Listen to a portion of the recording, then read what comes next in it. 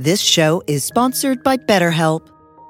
Time can feel like it's in short supply.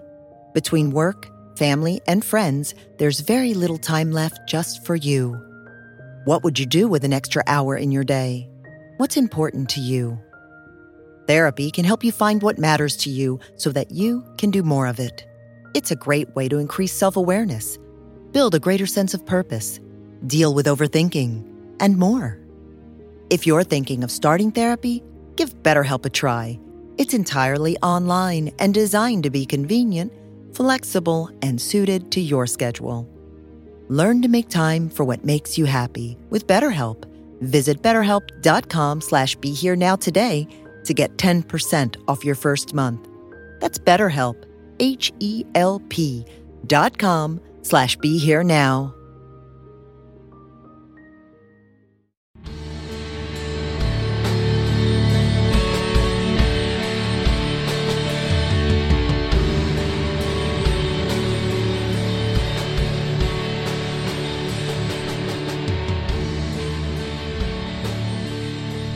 Hi everyone, this is Chris Grosso with the Indie Spirituals podcast on the Be Here Now network.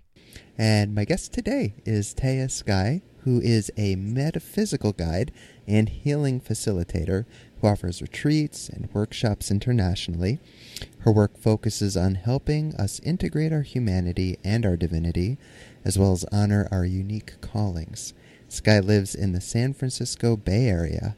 For more information, visit tehyasky.com, TEHYASKY.com, and that link will be available as well in the description. So, Sky, thank you very much for being with me today. Thank you so much for having me. I wish I realized that you were in the San Francisco area sooner, because I was just there last month, and it would have been so great to meet you. We could have done this in person, actually. Yeah, that would have been great. Yes, apologies. Next time I'm there. Next time I'm there. So, I want to start out by talking a little bit about younger Sky.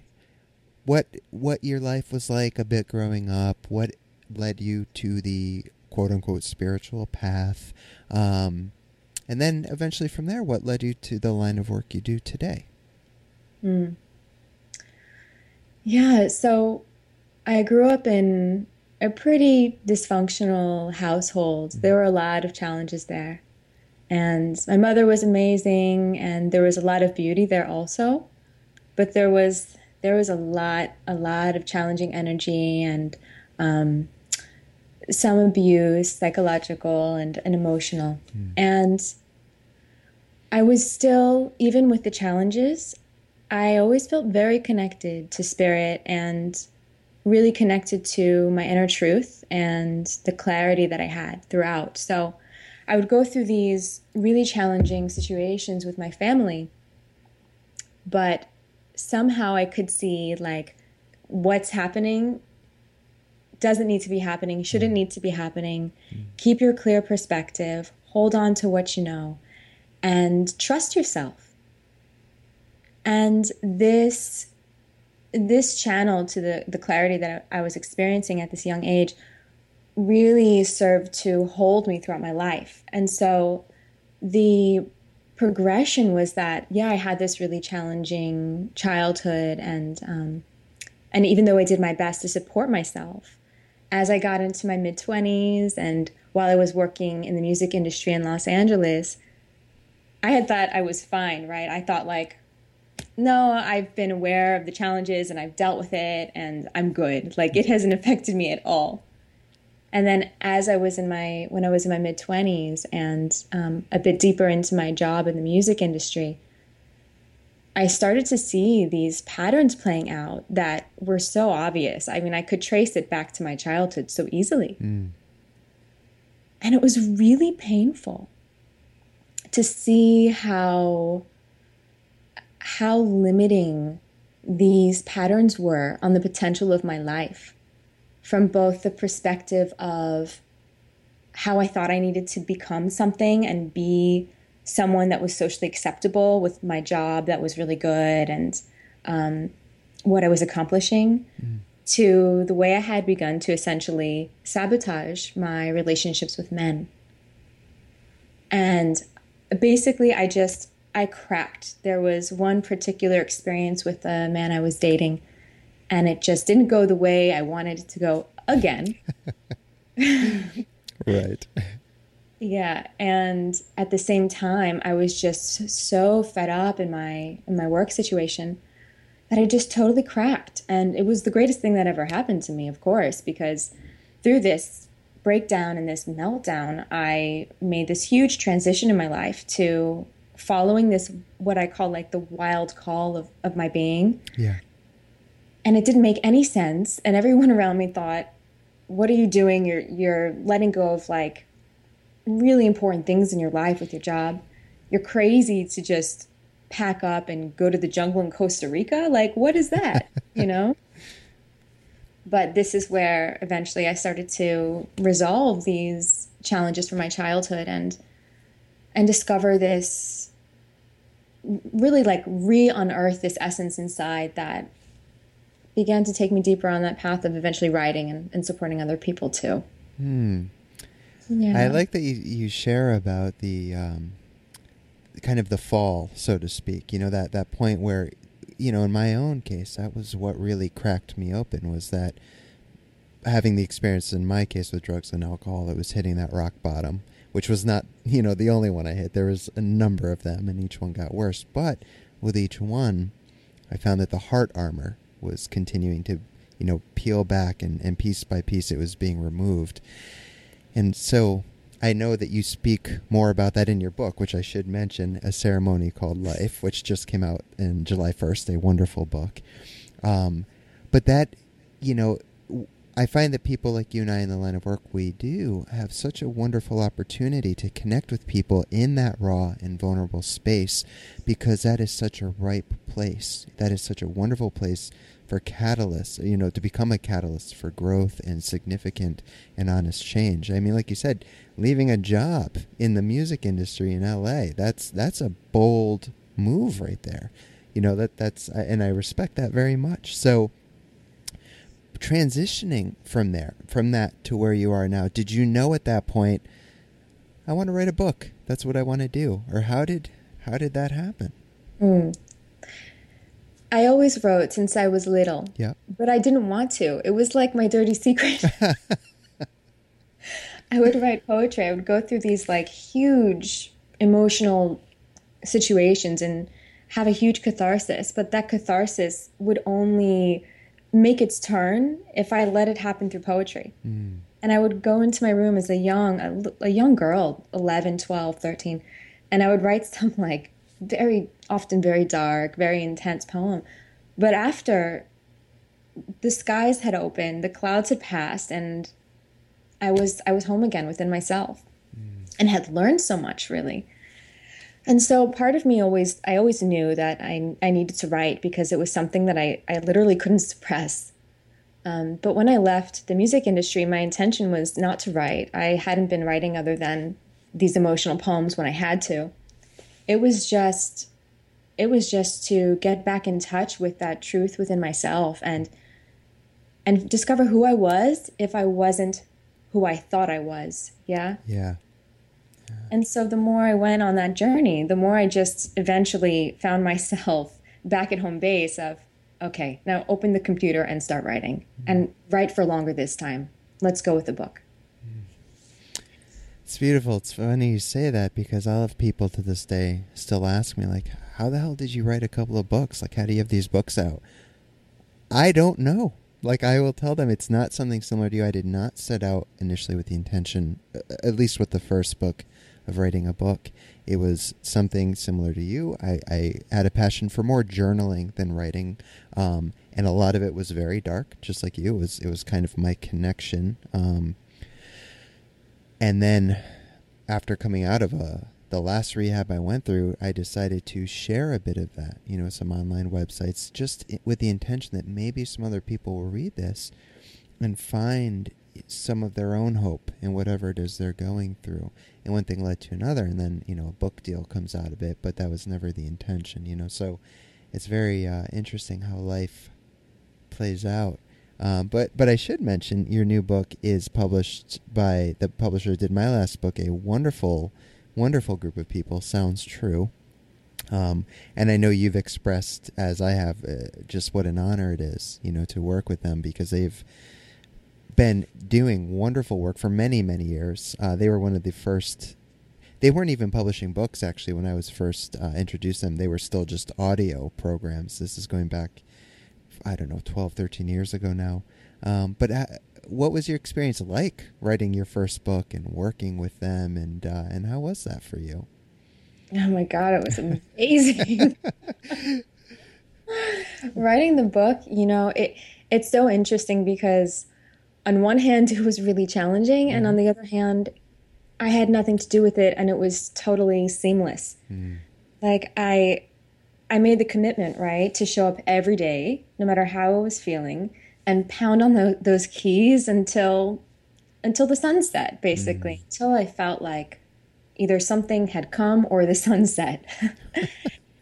And what I found was I had to face myself. The laptop screen, I just saw myself. I saw my resistance. I saw, my beliefs coming up about how difficult it was and how long the road could be.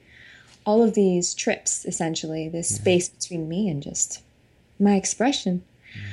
But even still, at the same time, after I just sat there long enough, eventually the words were coming, and they were coming on their own. Yeah. And what I found really is that the book basically wrote itself, and it came through in like 6 weeks or something, which for me, especially when I felt so challenged during a lot of it, it felt like, wow, how did that happen? And just, it just really happened on its own.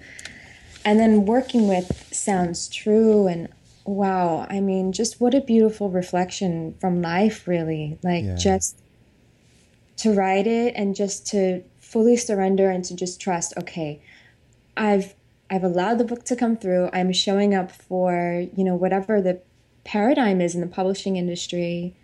I will jump through whatever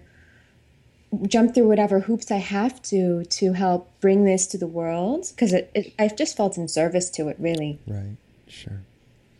And then for Sounds True to come along and be interested. I mean, when I first heard that Sounds True is interested, I was like, hold on a second.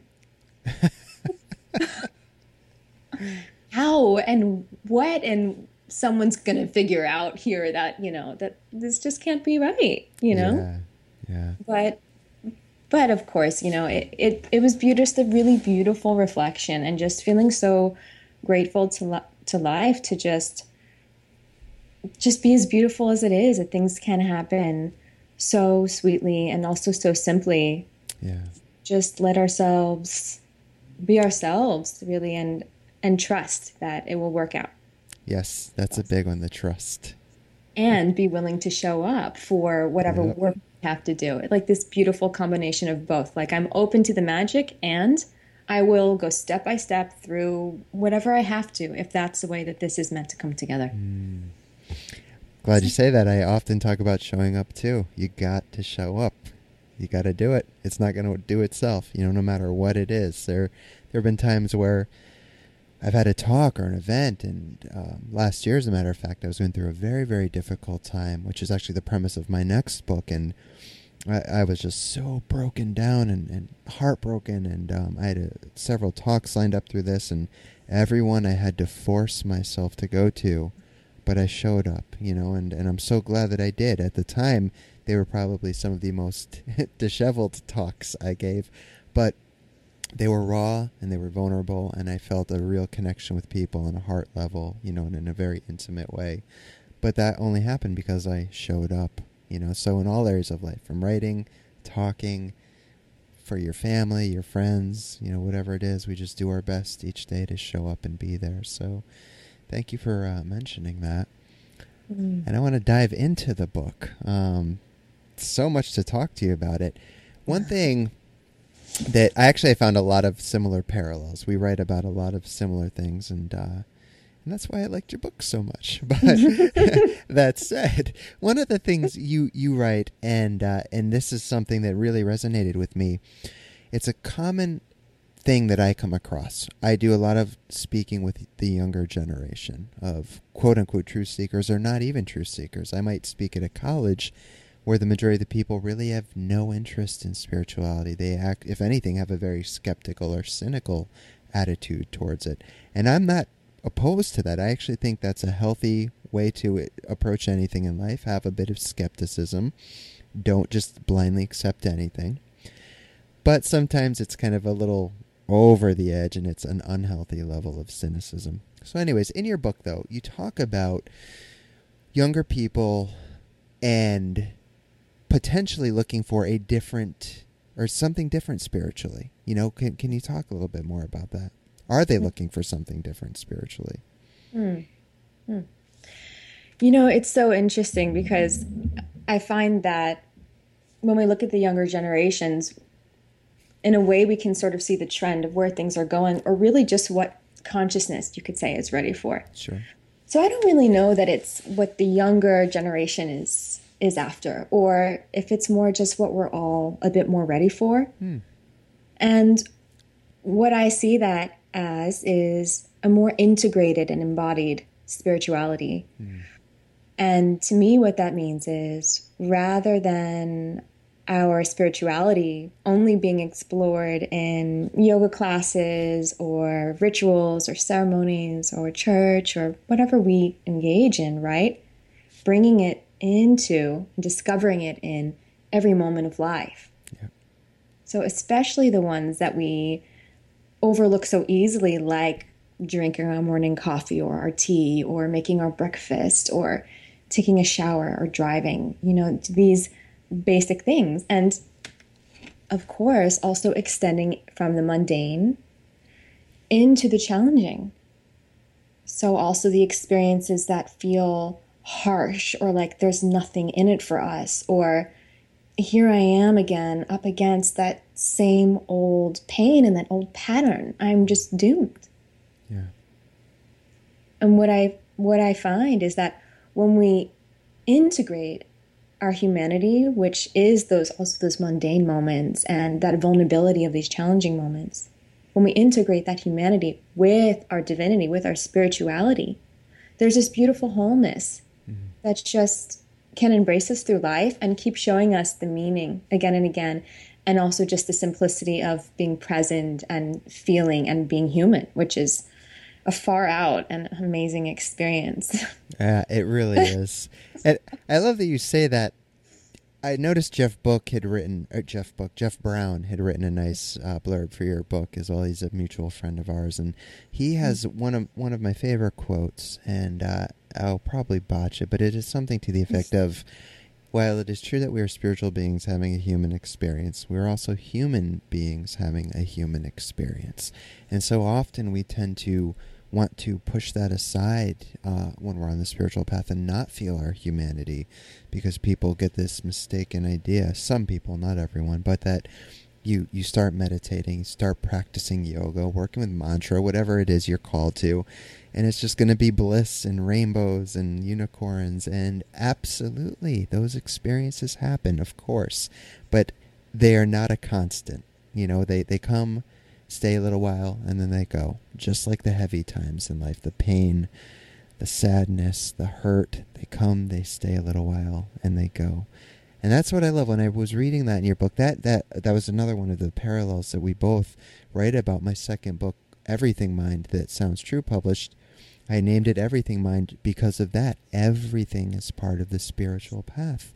Yes, yoga and meditation is, of course, but so is getting on our skateboard, and riding, or going to a rock concert, or whatever the case may be. It doesn't just stop when you get up off your zafu or you leave the studio, from your yoga class. So it was so nice to hear someone else saying that and writing it as you did. So thank you for addressing that.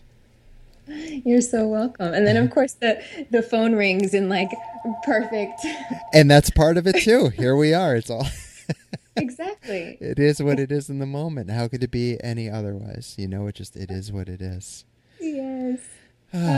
It might keep ringing for a moment, so So Thank you, everyone, for bearing with yeah, it. and so it But rings. yeah, and so it rings, and so it Yes. rains, and so yeah, everything just happens the way it's going to happen. Yeah, And also, I just would like to add to what you were just saying yeah, that exactly these moments of beauty and profundity that we often associate with spirituality, they don't qualify our state of grace. mm, yeah. That grace is there throughout it all. Yes, Yeah. absolutely. How again? How could it be otherwise? Exactly. We have the tendency to, of course, get lost in our stories that we create. That's what's been conditioned in us since child, or since what 2 or 3, when we start to be cognizant of these things. And so, most of us, we get lost in thought, lost in the stories that we're attaching to everything. But underlying all of it, and every moment, is the grace. Every moment, it is never not there. So it's a really important point you brought up. Mm. And that phone ringing reminded me, one of the earliest things I learned when stepping onto the path, I was reading a lot of Eckhart Tolle. And I think it was in The Power of Now, and he talks about like a car alarm going off or a dog barking, and how that can be a wonderful reminder just to come back. Whereas normally for people it's a nuisance, and it's like, oh, stop that. And that is one thing that has stayed with me for ever since, well over 10 years now.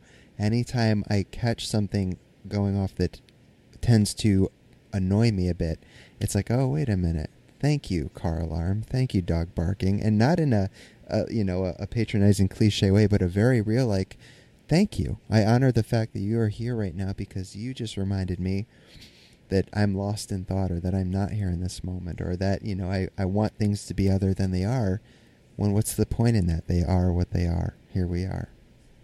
That is brilliant. That is brilliant. I don't remember that bit from the book, and that book was huge for me. And Maybe it was in one of the talks. I mean, I went through this phase where it was just like everything I could get my hands on, because The Power of Now was like the book for me that set me on the path, and he had so many audio programs as well.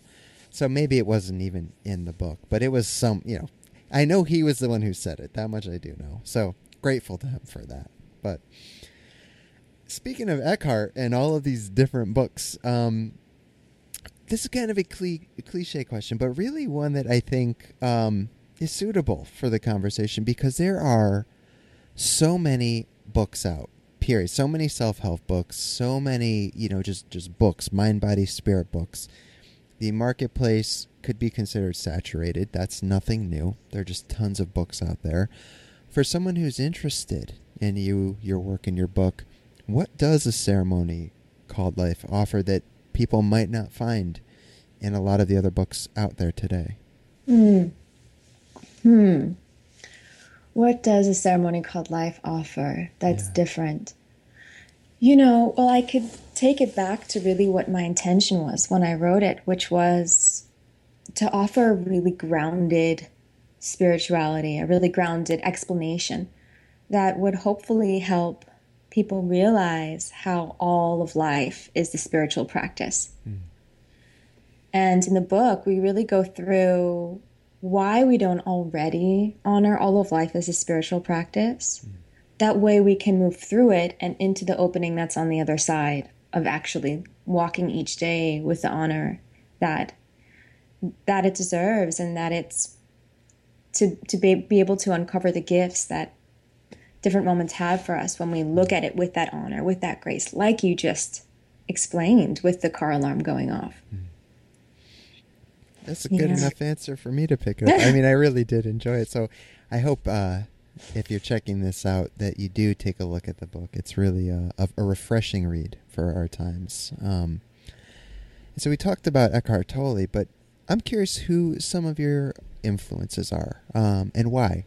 And not just spiritually, like who and what influences you, what inspires you? Since I was really young, it's been nature. Nature was my first teacher, my greatest teacher. I mean, just to go out and be alone in nature. So many metaphors, so many teachings are unfolding there. It's so incredible. There's no shortage ever. So nature is the biggest for me. Also poetry. especially when I was younger, and beginning to explore the depths of my own emotion and my own soul, really. Poetry was an amazing vehicle for taking me deeper into myself. And also it was before I was more overtly spiritual, you can say, or however. Sure, yeah. So poetry was, something that I was receptive to and was very strong for me. So poetry and Osho. Osho has been just massive for me. Osho. I laugh. I don't mean to interrupt you. I laugh because the first video that I was ever introduced, what introduced me to Osho was this fuck video on YouTube. And anyone, I recommend checking that out. Just type in Osho and fuck. And I know, wow, the F word, spiritual. No, it is one of the funniest videos. And what a great introduction for me to him. His work has been also very influential to me. The book he did on the Heart Sutra and, just so many other works. But that was a great video. So anyways, carry on. It's so funny. It's a good one. Yeah. It's a great introduction to Osho. It is, sure. yes. Also Eckhart Tolle. When I read New Earth. Yeah, oh yeah. That was right at that breakdown that I spoke about in the beginning. I opened New Earth and I opened an Osho book, and I'm just like, what the fuck is going on? So Eckhart Tolle's been a very big teacher for me. And what else? Music has really been big. And then I need to always say also chocolate and tea, because somehow these are they're such big gifts in my life. I'm often eating chocolate, drinking tea. I have a pot of tea in my hand right now. And while it's maybe not a more obvious teaching, there's a gift there. Of course, yeah. Yeah. Well, let's talk about music for a second, because I am a big music fan. I write quite a bit about the music in my books and in the podcast. Who are you listening to these days? Let's dive right into it. These days. Yeah. Or who are some of your all-time favorites, or both? Okay. Yeah. Radiohead is one of my all-time favorites. It's just, they're always taking me back, deep into that core of feeling inside of myself. Yeah. Radiohead is just, oh my God. Thank you, Radiohead. Thank you. Also, lately I just started getting into Kate Bush. A little late, I think, in the game to be getting into. I know the name, but I'm familiar with their music, so there's some that are later than you. So check her out. Yes, I will. I think her most recent, or one of her most recent albums, is called Ariel, and it's an odyssey. It's incredible. I love music that can really just take you deep into yourself, and that is just such an intimate experience with. And Kate Bush's recent album has been that for me. That's cool. And I listen to a lot of just, soft mantra music, and Carioca is a Brazilian musician. He's been huge for me also. Just so much heart medicine really in his songs, and yeah. Well, I'd like to share a Radiohead story with you, if I might. Oh, please. It's not a direct personal Radiohead story, as in I met them. That would have been awesome. But when you said it, it just brought up this memory, and I don't think I've ever talked about this on the podcast. I don't think I've written about it either, so I'm going to share a funny little Radiohead story with you. It was right after Kid A had come out, and it was Christmas. I was living in Connecticut at the time, and there was this big Christmas light drive-through thing that was going on in a park near where I lived, and they'd been advertising it. It was right around the Millennium. I remember that because the big thing was there's this cool Millennium Tunnel at the end, and that was their big sales pitch was, you've got to drive through the Millennium Tunnel. So as I mentioned earlier, I used to do drugs and alcohol and all that, and I'm not anti to this day. If you can do them safely, Godspeed. I can't, I don't, but I used to gladly do them. So anyways, we wanted to drive through this light show, and of course, if we're gonna, me and my friends were way into drugs, so we had to drop a bunch of acid, and so I was in a car with my then girlfriend and my best friend. He's sitting in the back seat. She was not, let me disclaim, she was not on acid. She was sober. And then a bunch of my friends were in a vehicle behind us, and their driver was sober. All the rest of us were just out of our minds on acid. We go through first, and they're behind us. And so you're supposed to turn your radio station to this Christmas music, but we were too cool for that. Kid A had just come out, like I said. And that was like, we're like, Kid A, it's got to be Kid A, you know. And so we're driving through, and it was pretty cool and chill. And we get to the Millennium Tunnel, and it was so lame. It was just like these little arches of pulsating lights. And even out of our minds on acid, we were just like, really? Because they were selling it like it was the second coming. But here's where the story gets interesting. We drive through the Millennium Tunnel, and I see out at the end of the road, there's like a bunch of police cars with their lights on, and I'm like, ooh. We come to find out they were just there for security. But after I noticed that, then a bright light shines in on our car, and I'm like, what is this? It was the local news was there. And my then girlfriend rolls down her window because a woman with a microphone comes up to the car. And so she motions to roll down the window, and so she rolls down the window, and she's like, and so what did you guys, or we're here live, blah, blah, blah. What did you think of this Millennium Tunnel? Puts the microphone in the car. And my gut reaction is to slam down on her leg and make her drive off on live TV. Oh, my God. So the car behind us, which is my friends, they get stuck. So we take off. We go by the police, and then we drive up, and we stop up the road. They're on live television, and the woman's like, you're not going to be too cool for this interview like that other car, are you? And my friend driving's like, no, what's going on? And she asks, like, what did you guys think? And my friend in the back, my friend Daryl, all he could do is just scream out, Millennium! And the woman had had enough, and she said, all right, back to you in the studio. The funny thing is, we get back to the apartment, and this is back when people still had answering machines on their landlines, and, well, maybe some people still do, I don't know, but we had a message from a friend who's like, what the fuck are you guys doing? We just saw you on live TV, like, Kid A. So there's your Radiohead story. That's amazing. Let's go back to your book. Anyways. You got more? That was so good. Yeah, no, good times. But anyways, yeah, no, that actually was fun. And I should shut up because, you know, there are times I can look back, like that's one of them. I have to learn to be able to laugh, you know, when I can laugh about my past behaviors. And that's one of the times I can laugh at. There are plenty I can't, but that is certainly one. And so I do have some fond memories from those days. And now you know my Radiohead Millennium Tunnel story.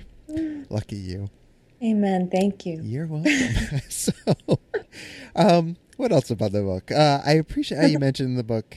Oh, actually, we already covered this, how it has nothing to do with the activity, so we can skip that one. But another topic that you write about, which again, another parallel I felt echoes to some of the work that I do, is vulnerability, and how accepting our vulnerability is very important. So I wanted to explore that further with you. So from your perspective, why is this vulnerability and being in touch with that so important? Yeah. I'd like to look at it from two angles, or talk about it from two angles. Yeah. From one, just a really straightforward, obvious angle is that our vulnerability, that's our humanity. Yes, yeah. We cannot separate ourselves from it.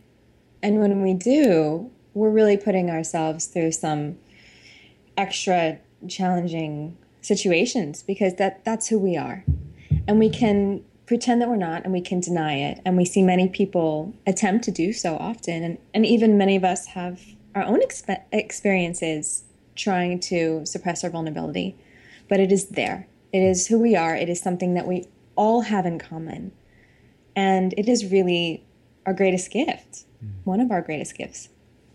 So from that simple perspective of our vulnerability is a huge part of our humanity, we can see the importance of acknowledging it, accepting it, working with it. Because without it, we're rejecting our human experience, really. Right, yeah. Which is where so much pain and suffering comes from, and fragmentation as well. Yes, yeah. And then from another perspective, or another angle, really, it's only when we go, this is what I've discovered, is that it's only when we go through the vulnerability that we're able to move through something in completion and in totality and come out the other side. And through that movement, through the vulnerability, we are often coming to the meaning on the other side that's waiting there for us. When we try to be circuitous or go around our vulnerability or avoid it, we're not arriving at the lessons, the teachings, and the gifts in the same way, and really often not at all. Yeah. So by accepting and going through our vulnerability, we're able to move into our own wisdom and our own divine guidance that's within us, and really grow and mature as human beings. That's been a big one in my life, something that's very important that I found, again, going back to the addiction recovery thing. It is those places that kept me going back and relapsing for so many years of my life. I would get clean, I would end up in a jail cell or an emergency room or a detox, whatever the case may be. Then I would go back to treatment and then get back on track and start, back on the path of sobriety. But every time, guaranteed, whether it was a year later, 15, 16 months, whatever the case may be, I would always end up going back to drugs and alcohol. And it took me a long time. Sometimes I can be a slow learner, and this was certainly one of those cases. But it was like you said, there was these raw places, these vulnerable places that I wasn't willing to go through and come to completion and see what was on the other side of them. And I know that even though that I've done years of work and things are much different and better today than they were, I know there are still more of them in there, and as they come up when they're ready to present themselves, now I'm in a place where I'm ready to look at them compassionately and gently, and walk through them. And like I said, be gentle with myself as I'm doing it, because it can be a very difficult thing. It's not as easy as really just saying, you just walk through it, you do it. No, it's hard, it's painful, it's tough, but it's worth it. It's so worth it. It is so worth it. Yeah. It is so worth it. I mean, going back to what I shared about that breakdown that I went through. Yeah. I mean, I was in it. I really went deep into that pain that I was feeling and this sense of disappointment and dissatisfaction. I went so deep into it that only because I went that deep and allowed myself to feel that broken and that even hopeless. There were so many challenging things that I felt. Only because I went there was that opening. Was it possible for that opening to happen? Yeah. And again throughout life, right? Because we are forever vulnerable beings as humans. And so we're always learning and discovering new places within ourselves. So, yeah. One note I would like to make on that, because it's something that I just, for anyone listening, one recommendation I would make, if you are getting to a place where you're willing to or walking through that vulnerability, and I don't know if this was the case for you or not, so I don't want to speak on your behalf, but in my own case, I would recommend, if and when you do go through these things in your life, whatever way you do, that you do them with the support of other people. Do not do it alone. Whether it's a sangha or a satsang, or it is a recovery program, people there, whatever the case may be, whoever you feel comfortable with, a therapist, whatever. And I speak from experience, because early on I was trying to do it alone. I'm an introvert, and so and that was another part of the reason I would relapse so much, was I would reach out for help and get some, but then I would always kind of go back to not reaching out, and I'd be living by myself in apartments and go to work and come home and just be alone. But it is so important, I have found, to find that support, whatever it is, the people that can help you stand up when you can't sometimes on your own. Have you found that in your own case to be beneficial? Oh my God, yes. Yeah. I couldn't have done it alone. Yeah. And thank you so much for bringing it up, because it's so important. Yeah. Yes, I've had help. I ask for help whenever I need it. whenever I feel I need it.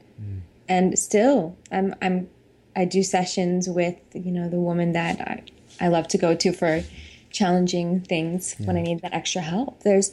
We all have gifts to give each other, and we don't need to go through it alone. We don't need to do it alone. And even though we do have the capacity within ourselves to heal anything and everything, right, that doesn't mean that we need to all the time. Yeah. So, yeah, it's so important. Thank you so much for bringing it up. Yeah, no, thank you. It clicked. It's like, yeah, I gotta say that, because I have written it as well, and it's just so important. Like, awesome. If you're feeling brave and up to it, go for it. That's great. Like, do it. You're not going to heal or work through anything until you work through it, till you walk through it, like you said. But don't do it alone. So, yeah, I'm glad we did cover that. Very, very important stuff. Let's talk about some misunderstandings in spirituality. This is something you wrote about that I liked, and you talk about one of them, of the many that are out there. You write that one of the misunderstandings is that we should get rid of our egos and have a silent mind. And that, to me, one thing I find with people when I'm working with them is they have all of these expectations, when they step onto the path. And that's one of the biggest things that keep them caught, is they have these visions of what it's supposed to be like, look like, smell like, taste like. And since it's not fitting their expectations, they're not seeing the experience as it's directly happening in the moment, which is right there. It is what it is. It's what they're looking for. So let's talk about some of these misperceptions, whatever you'd like to talk about, whether it is the ego and the silent mind or whatever else you'd care to discuss. Yeah. I wonder if a lot of it can be summarized actually as the trip of the idealized self. Right? Because we have this, or we can, and others we see again and again, this trip of I am whatever it is, spiritual enough, enlightened enough, awakened enough, I can let myself be once ... Yes. Right? Once ... And it's often that ... we often see as my mind is silent. I don't have an ego anymore. And it's just nothing short of a trip. I mean, sure, perhaps there are some people whose fate and dharma and experience it is to live on a high mountain in Tibet and really have no interaction with their egoic tendencies, Sure. and that's beautiful and that's fine. Yeah. But that's not the general experience of most of us, and that doesn't make us more or less awakened than one or the other, or anything less than we ever will be. Yeah. Our mind is a total gift, and we don't want it to be totally silent. No. And the same with the ego. The ego, it has so much to do with our relationships. This belief that we should get rid of the ego. When we're focusing on that, again, we're rejecting ourselves. We're rejecting our vulnerability. And as we just drop into a more, this is what I find with myself, as we drop into a more just wholesome place of accepting the different parts and aspects and influences, then we're able to work with them in a way that supports us. And to me, that's what it's all about. Right. So the mind, of course, if we're not aware of how it functions, and if we're not aware of the influence it can have over us, then we can perhaps start living our life in a way that we don't really mean to. Yeah. But when we're just simply aware that it runs and what it does sometimes, then we can just walk through life more as that spiritual practice and in this meditative way, to not get carried away by it. Yeah. And so anyway, that's what I think it's about. It's just that balance between accepting our vulnerability and all the parts that make us this beautiful human that we are, versus this trip about the idealized self and what it will look like to be more spiritual. I really like that. Yeah, when we're rejecting these parts of ourselves that we think should not be there to fit this mold, it's just such a sense of separation and not enough, and it keeps us locked, in the mind and the seeking, and I need to read just one more book, or hear one more quote, or go to one more retreat, just something. And as we said earlier about grace, it's all right here, right now. We're keeping ourselves locked up here in the mind, seeking. And some people, and I don't mean this in a judgmental way, but wear the title of spiritual seeker almost as a badge of honor or accomplishment. And there's nothing wrong with being a seeker. That's fine. But how about being a spiritual finder? How about finding? Right. It's just these considerations, right? Yeah. That's another one that we talk about in the book, is moving from truth seeker to channel. And again, not in a way of disparaging the journey of the truth seeker, which has so much honor and is so important. But just considering, okay, well, what if this energy of seeking is just, what if I just move away from this energy of seeking? What if I just drop into the simplicity of being, the simplicity of receiving, of just seeing what's in front of me now? Just little considerations that can support us, maybe. Yes. And there it is again. What's right in front of me right now? Like, drop the mind. Just what's there right now. Or not even drop the mind. If the mind's going, let the mind go. But it's okay. It's the mind. It is what it is. You don't have to force it out, push it out.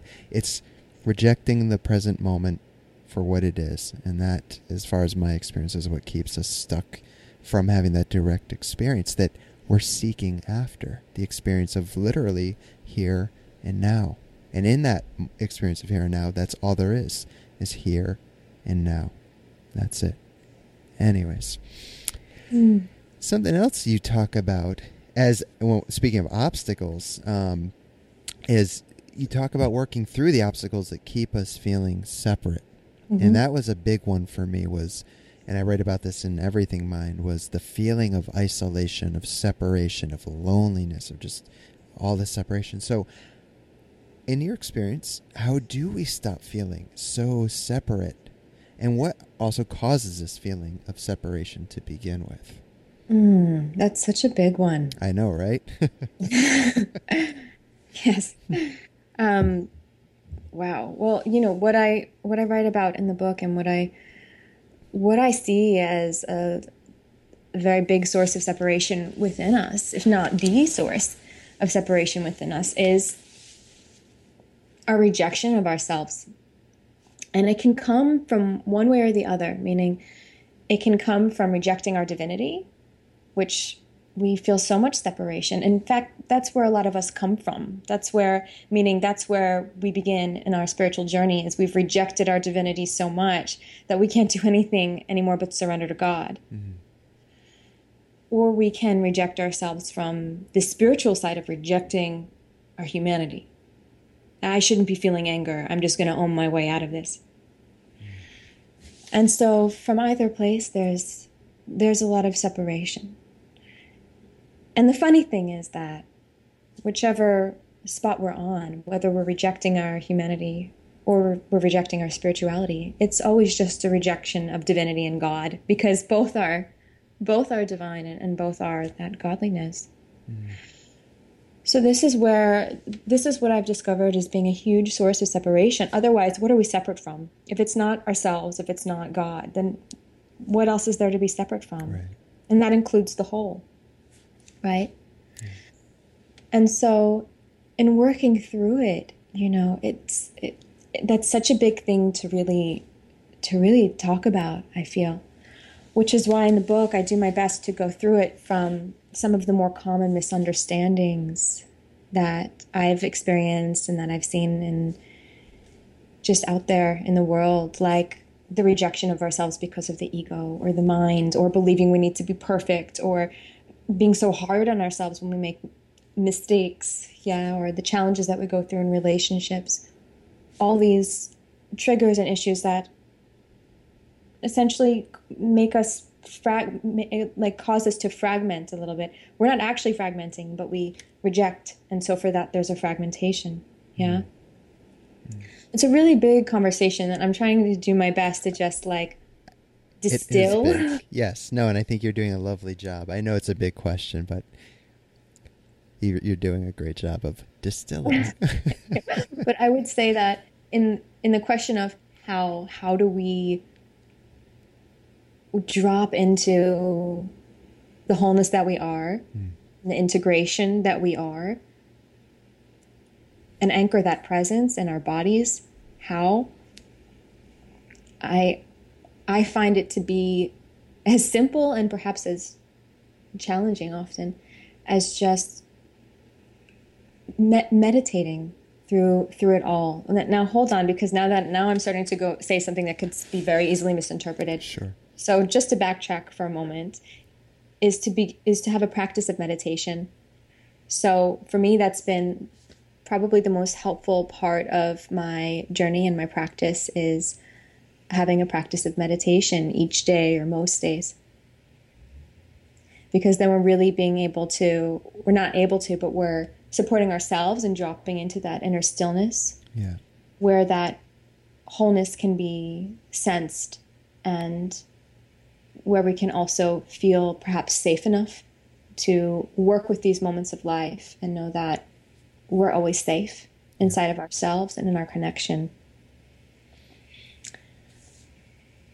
Oh, it's really a big one. No, I think that's we could spend a whole show pretty much on that question alone. Yeah. But I love the way that you do break it down in the book. And that's why I felt it was important to at least dive in a little bit in this conversation. And I think, again, you did a lovely job of, for the time allotted to us, distilling it. So thank you for playing with me on that one. Let's go to maybe... Mm-hmm. I've got a couple more questions. We have about 5-10 minutes left. So this is one I haven't asked anyone in a long time, and very simple one. But I know a lot of the audience tends to be people that are newer to the quote-unquote spiritual path.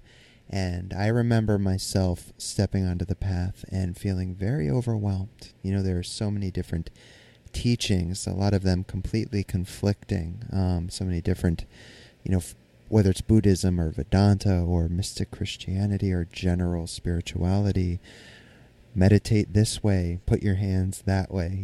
There's just so much. So, that said, for someone who is newer to the path, what's one piece of advice you would offer them?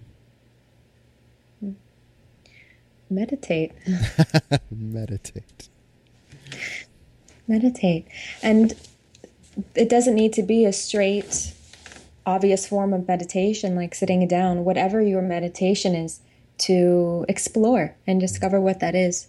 For some people, their meditation is happening in their yoga practice. Mm-hmm. For other people, it's happening in ecstatic dance, hiking. Whatever your meditation is, to explore yourself and life, to discover it, and then to honor yourself by giving it to yourself, really. Yeah. That's well said, and I appreciate the fact that, again, you said hiking. It can happen on the cushion. It can happen in the yoga studio. I've had some of my most beautiful meditations while riding a skateboard. If you're there washing your hands and you're aware of the sensation of the water hitting your hands, that's meditation. So we don't have to compartmentalize it. It can literally be anytime, anywhere. I have found that, yes, having a dedicated practice to help anchor that is beneficial, but really you can do it anytime, anywhere. So that's a great answer. I like that one. Mm-hmm. Well, the last thing I did want to ask you is, what do you hope that readers are going to take away from your book? What would you like for them to take away from it? I guess it depends when I'm asked the question. And when you ask me right now, what comes to me is a sense of calmness, a sense of calmness for life and for the different happenings and moments and challenges and the whole spectrum of moments that we experience. Just a sense of calmness and almost like just an elevated sense of trust of, there's something there, and I'm more ready and willing to explore it and to work with it. It's quite a portrait to paint for for the readers, but hey. Why not? That's your honest answer. Holding a cup of tea. Yes. Wearing a red tunic. Well, It's been a real pleasure having this conversation. Was there anything, let me ask you actually, because we do have 2 minutes, was there anything that I didn't ask that you would like to leave readers with? I know we mentioned your website, so it's, just let me verify that, tehyasky.com, TEHYASKY.com. But was there anything that we didn't cover that you would like to leave the audience with, or do you feel good about the conversation? I feel great about the conversation, and and there is something I would like to add. And, it's inspired by the question that you asked about separation and how we can move through it, also move through our wholeness. And I just want to say and remind all of us that it's whatever we need, we're going to get. We don't need to go hunting or searching within ourselves or, get involved in any sort of contrived process almost. Like, just to be here, just to be present each day, we're going to see the reflection that we need to see. And life is going to shine back to us in our face, whether we want to see it or not. Yeah, good or bad, I was going to say, right. Whether it's how amazingly beautiful and powerful you are, or, whatever else is asking to be tended to. So it's really gentle, and it's really here, and it's really now, and that we can all just take a deep breath I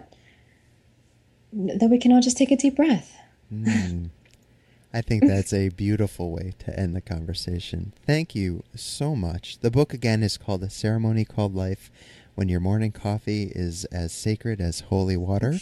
I think we've covered why that is in this conversation, yet there is still so much more to explore in the book, so I highly recommend it. It will be linked in the description to our conversation, so please click on that and check it out. Again, what a real honor and pleasure to share this time with you. Thank you so much. Thank you. Thank you so much. Cool.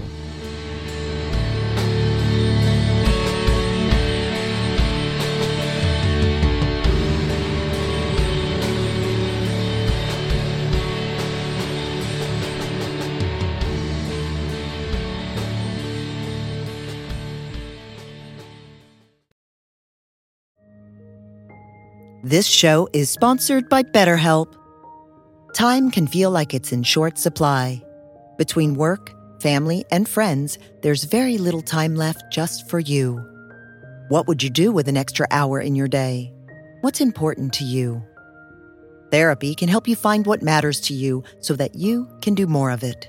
It's a great way to increase self-awareness, build a greater sense of purpose, deal with overthinking, and more. If you're thinking of starting therapy, give BetterHelp a try.